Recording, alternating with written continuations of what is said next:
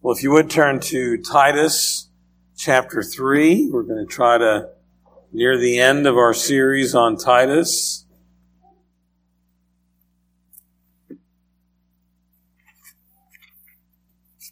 Titus chapter 3. And our scripture reading tonight is the first 8 verses. So Titus 3 verses 1 through 8.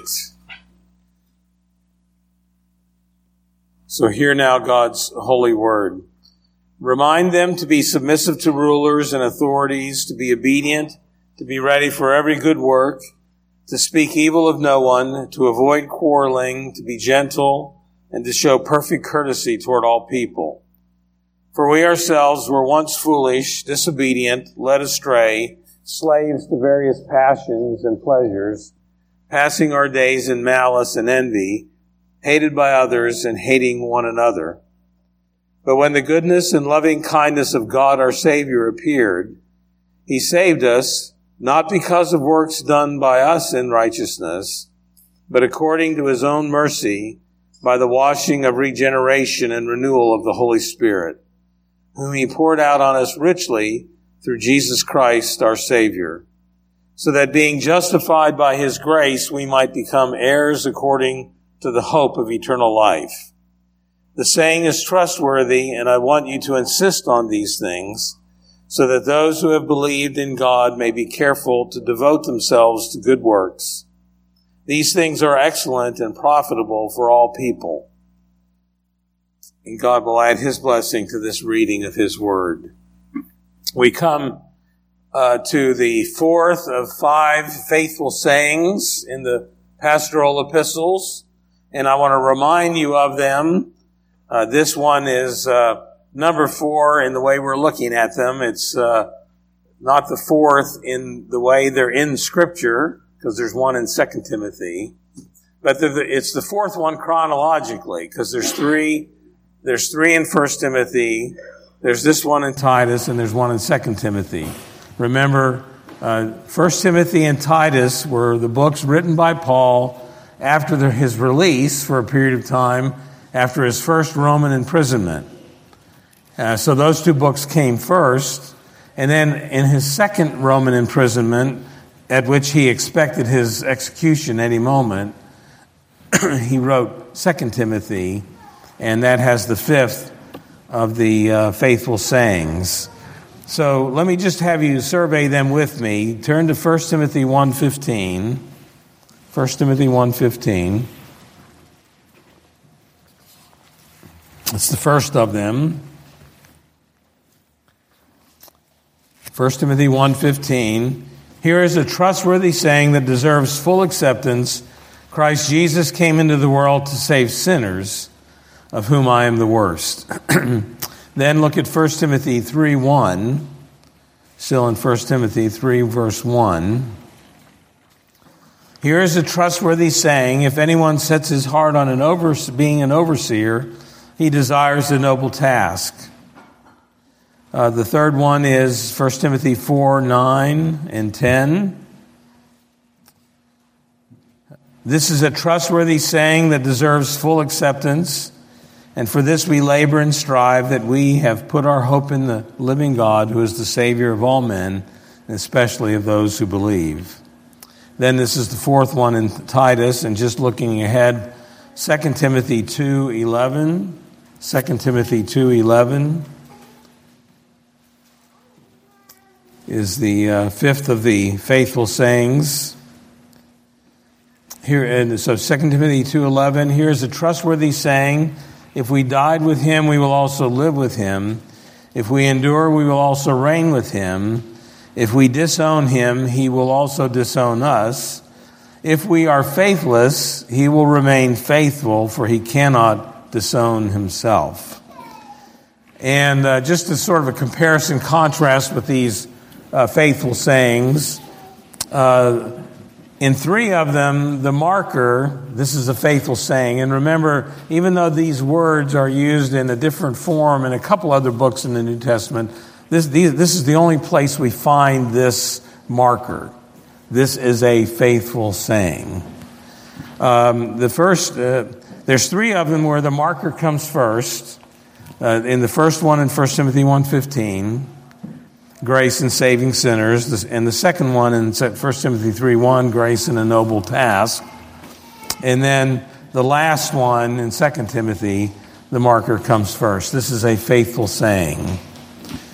There are two in which the faithful saying comes after the saying. So in other words, the saying comes first, and then afterwards, Paul concludes, this, what I just told you, is a faithful saying. The third one from 1 Timothy 4:8 and 9, grace in a disciplined life. And then this one tonight, salvation by grace alone, by the work of the Holy Spirit. The marker, this is a faithful saying, comes after the saying. And then there are two of them that have the added phrase, worthy of all acceptance. And it's the first one, 1 Timothy 1:15, and the third one from 1 Timothy 4:8 and 9. So we have Paul giving these statements. These were probably proverbial statements in the early church. We see in the pastorals here some what may have been hymns in the early church. These faithful sayings were proverbial statements and truths that had come down to be accepted as sort of almost like a creedal form in the early church. And so when Paul's pointing these things out, he's identifying things that were commonly understood and known in the life of the early church. And as we come here to Titus 3, what is the faithful saying? And on this, there's some measure of debate. Some say it's verse 3 through verse 7, some 4 through verse 7. What I'm going to suggest to you is verses 3 and 4 are a preliminary background to the saying, that the saying itself is verses 5 and 6, and perhaps 7. 7 is the fruit of the faithful saying, or the truth of the faithful saying. And then verse 8 is the marker. This, what he's just told us, is a faithful saying. But there's one section I need to at least touch on. It's in a sense, a prelude to the saying. It's the first two verses in this chapter. I really should have covered these two verses in my last sermon. But I don't want to make an entirely new sermon just for these two verses. So the last time, and I know you all remember this very well, the last time we talked about Jason shaking his head. I wonder if we could quiz him and see if he remembers it. But at any rate, we were talking about grace and godliness and how Titus was told by Paul. If you look back at chapter 2, verse 15, Paul's direction to Titus is, declare these things, exhort and rebuke with all authority, let no one disregard you. And the conclusion of the guidance for grace and godliness is in this collection of thoughts in verses 1 and 2. Remind them to be submissive to rulers and authorities, to be obedient, to be ready for every good work, to speak evil of no one, to avoid quarreling, to be gentle, and to show perfect courtesy toward all people.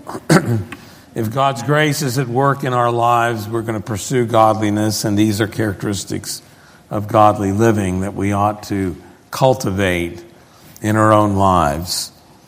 But I want to move on to the section of the faithful saying, and I believe verses 3 and 4 is the background to the faithful saying, because the faithful saying is going to focus on our redemption, specifically the method and the work of God in our redemption.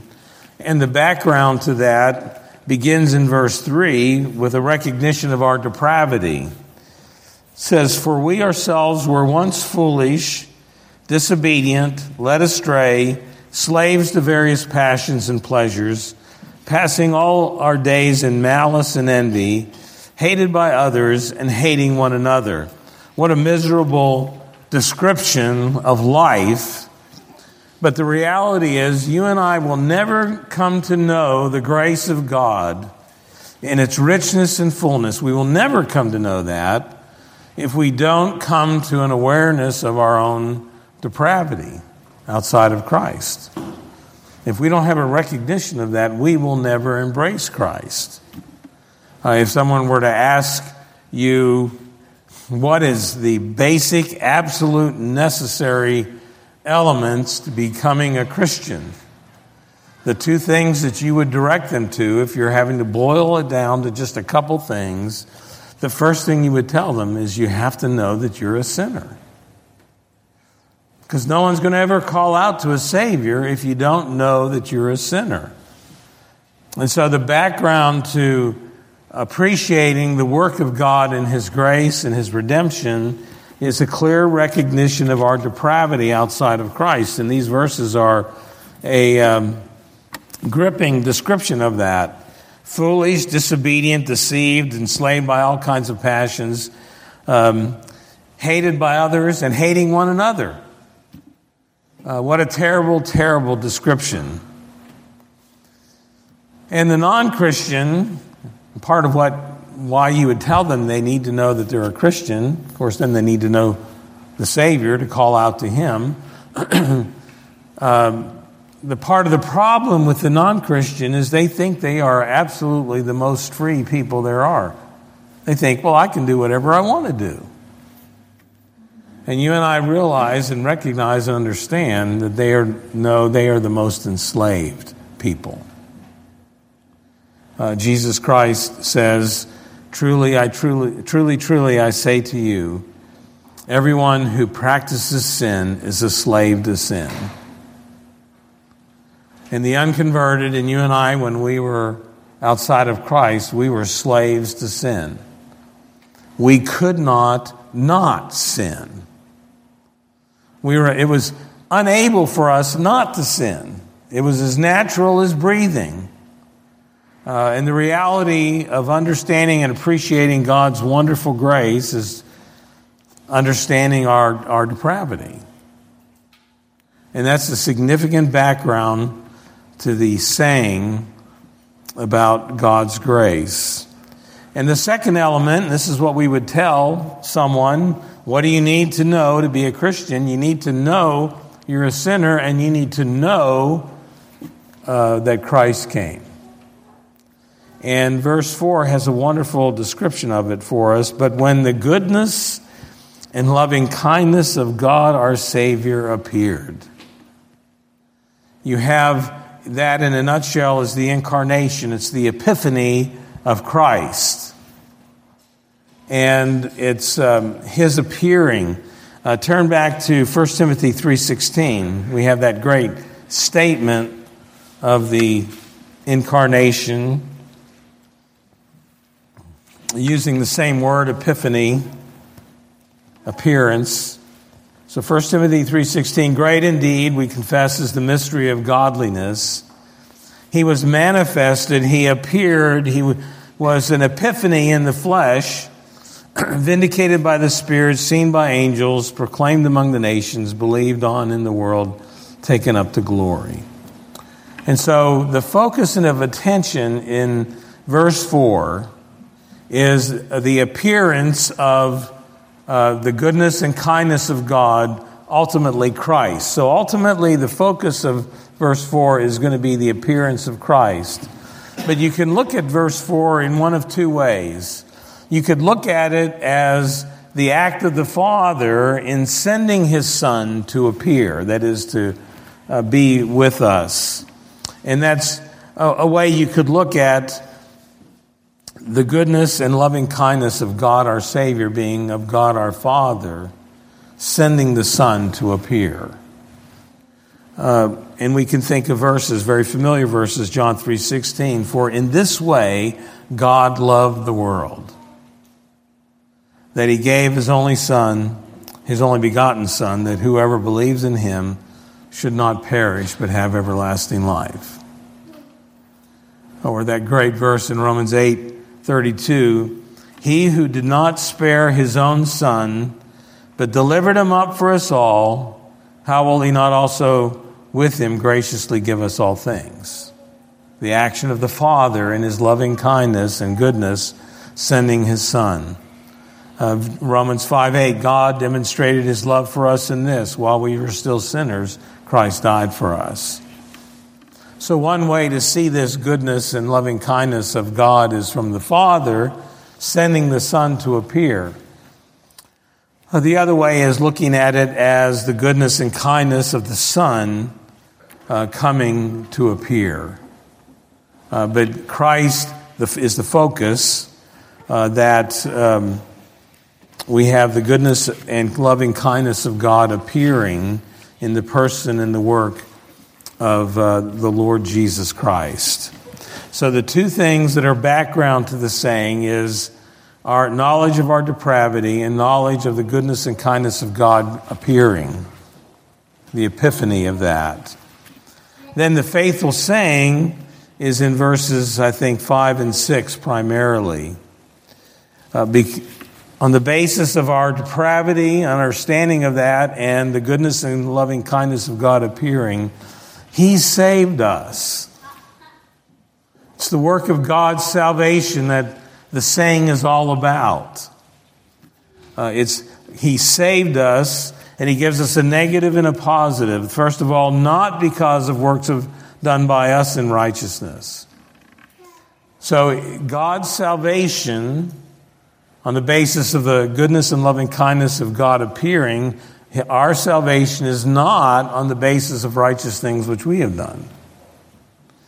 It's not anything we do. You remember from Ephesians 2:8 and 9. For by grace are you saved through faith, and this is not of yourselves. It's the gift of God, not of works, lest anyone should boast.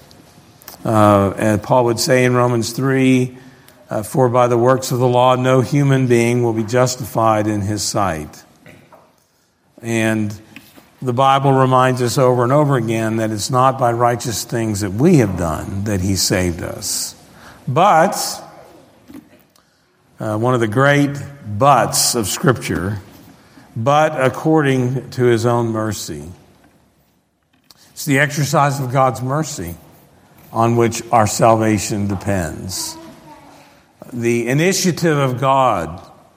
And I want you to go to Ephesians, and we'll read a couple passages in Ephesians as we think about this initiative of God.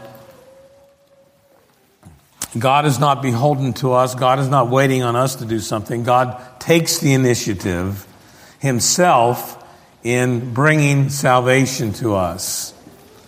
And so if we go to Ephesians chapter 1, verse 3, part of that excellent sentence that goes on for like 14 verses, but just a part of it.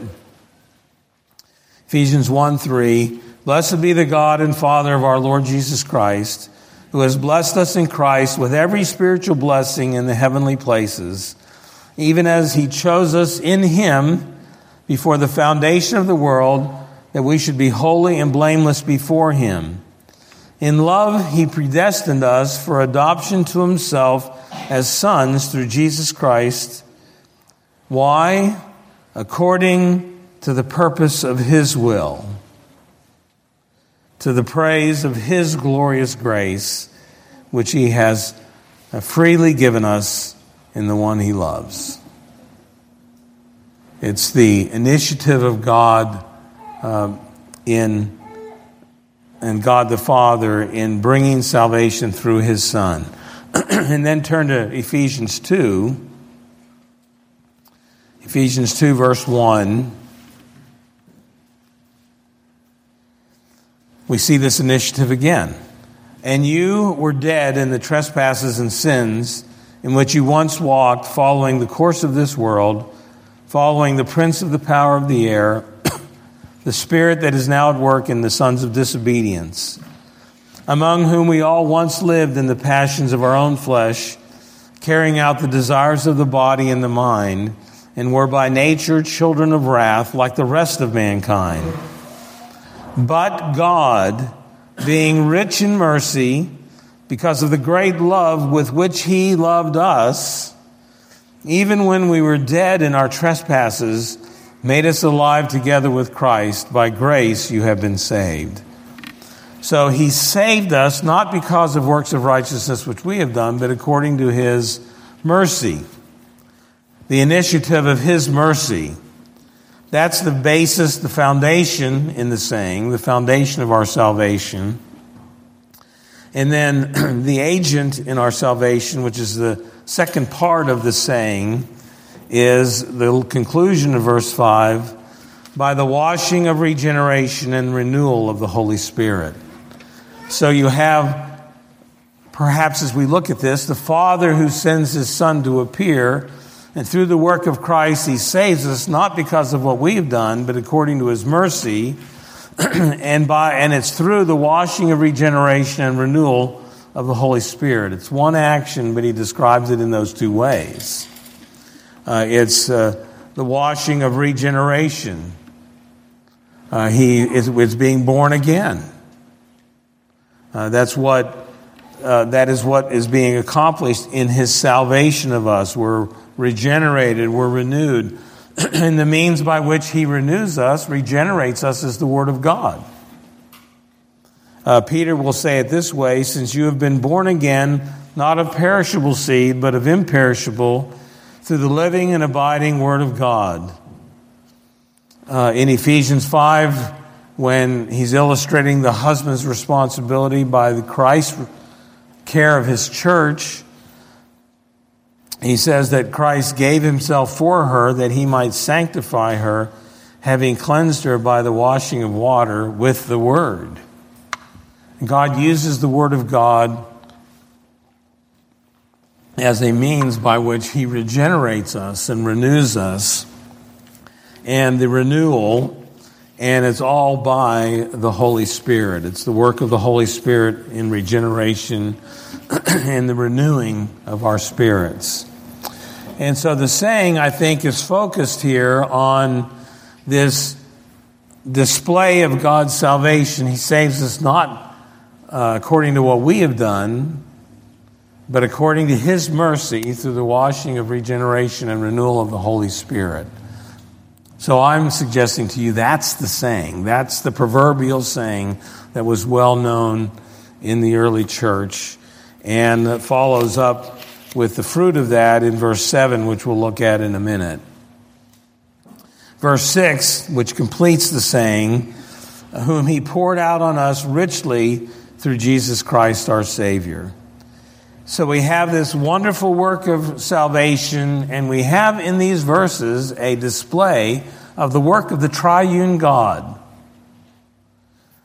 The Father sending his Son, the Son that comes, and the Holy Spirit applying that in regeneration and renewal of the Holy Spirit.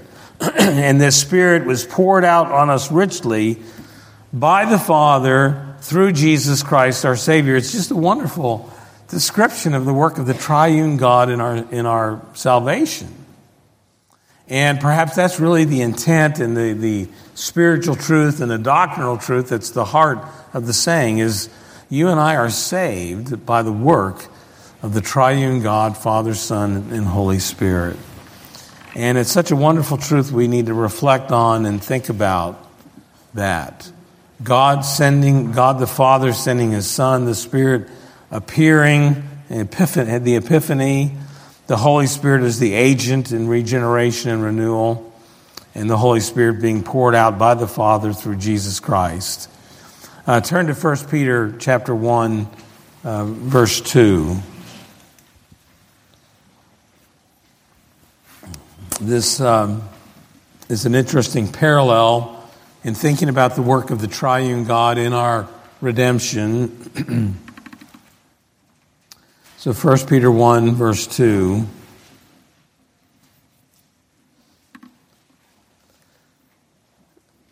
Speaking to those dispersed, he says, in verse 2, according to the foreknowledge of God the Father, in the sanctification of the Spirit, for obedience to Jesus Christ, and for sprinkling with his blood.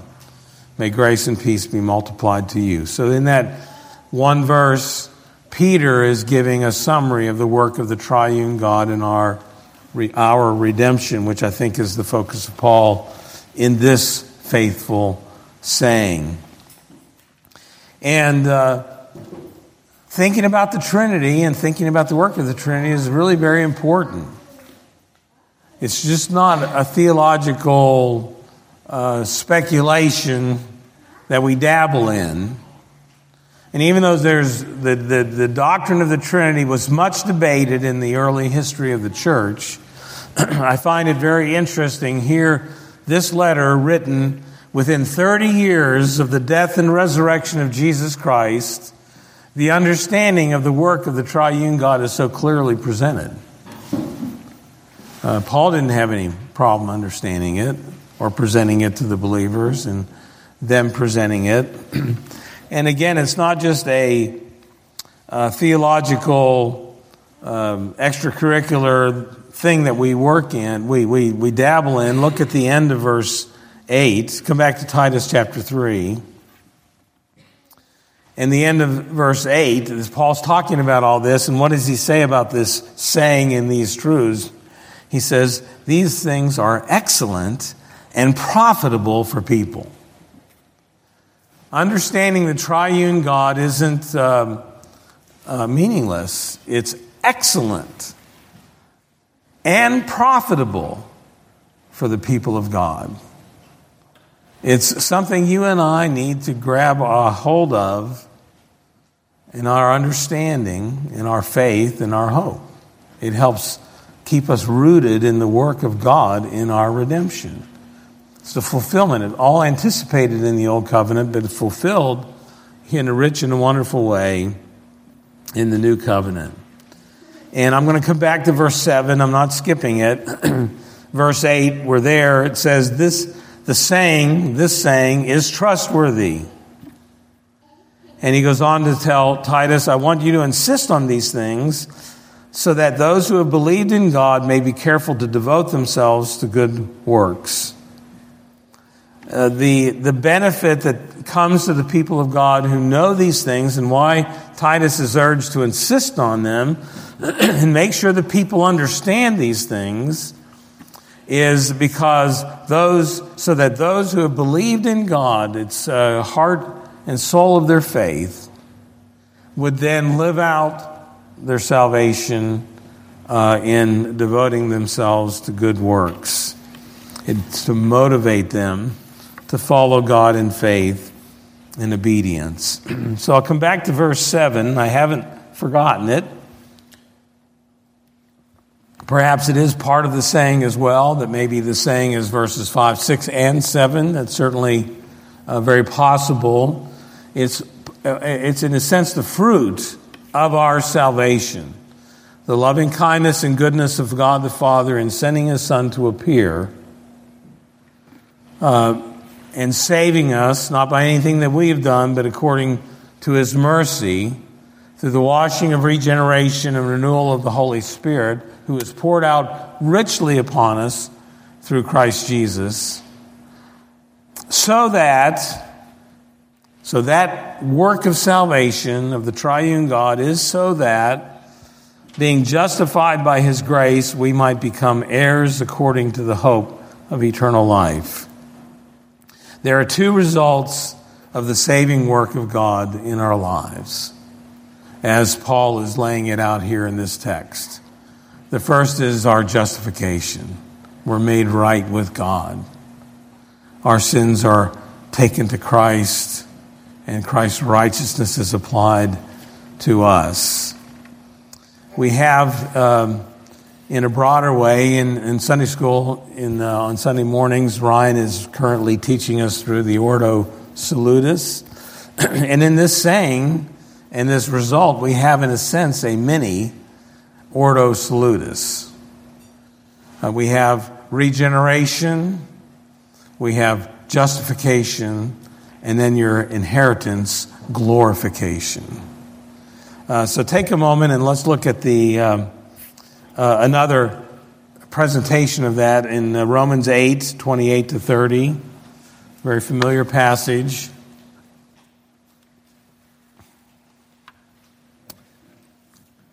It's not that the Ordo Salutis in its truth wasn't believed beforehand, but in In the time of the Reformation, Puritan William Perkins preached on this particular passage and developed what he referred to as the golden chain of redemption. And our inheritance has come down to refer to it as the order of salvation. But in Romans 8:28 and 30, you see this. And we know that that for those who love God, all things work together for good, for those who are called according to his purpose. For those whom he foreknew, he also predestined to be conformed to the image of his Son, in order that he might be the firstborn among many brothers. And those whom he predestined, he also called. Those he called, he also justified. And those he justified, he also glorified. So coming back to Titus 3, the benefit of the work of salvation of God in our lives is that we're justified by his grace, and we become heirs according to the hope of eternal life. In other words, we have an inheritance. The inheritance is glorification, a sure and a future hope that we have in Christ is ours because of the redeeming work of God in our lives, for the regeneration and renewal of the Holy Spirit, the loving kindness and goodness of God, and the appearing of Jesus Christ. We have a great and wonderful and a sure and certain future hope. That's the fruit of God's redemption. We are right with God now, and we will be with him forever. That's the fruit of the redemption that God provides in us. You and I struggle sometimes now because of uncertainties, temptations, struggles. And what Paul is saying, we have hope now because we're justified. We're made right in Christ. We have his righteousness applied to us. And we have a sure and certain hope. We have an inheritance. Sometimes we get an earthly inheritance by our parents or grandparents when they go on, and we receive some benefit from them. And that's wonderful, or it can be helpful. But the greatest inheritance any of our grandparents, and some of you have had wonderfully believing grandparents, great-grandparents, perhaps parents, the most wonderful heritage that you can get from them is the heritage of faith.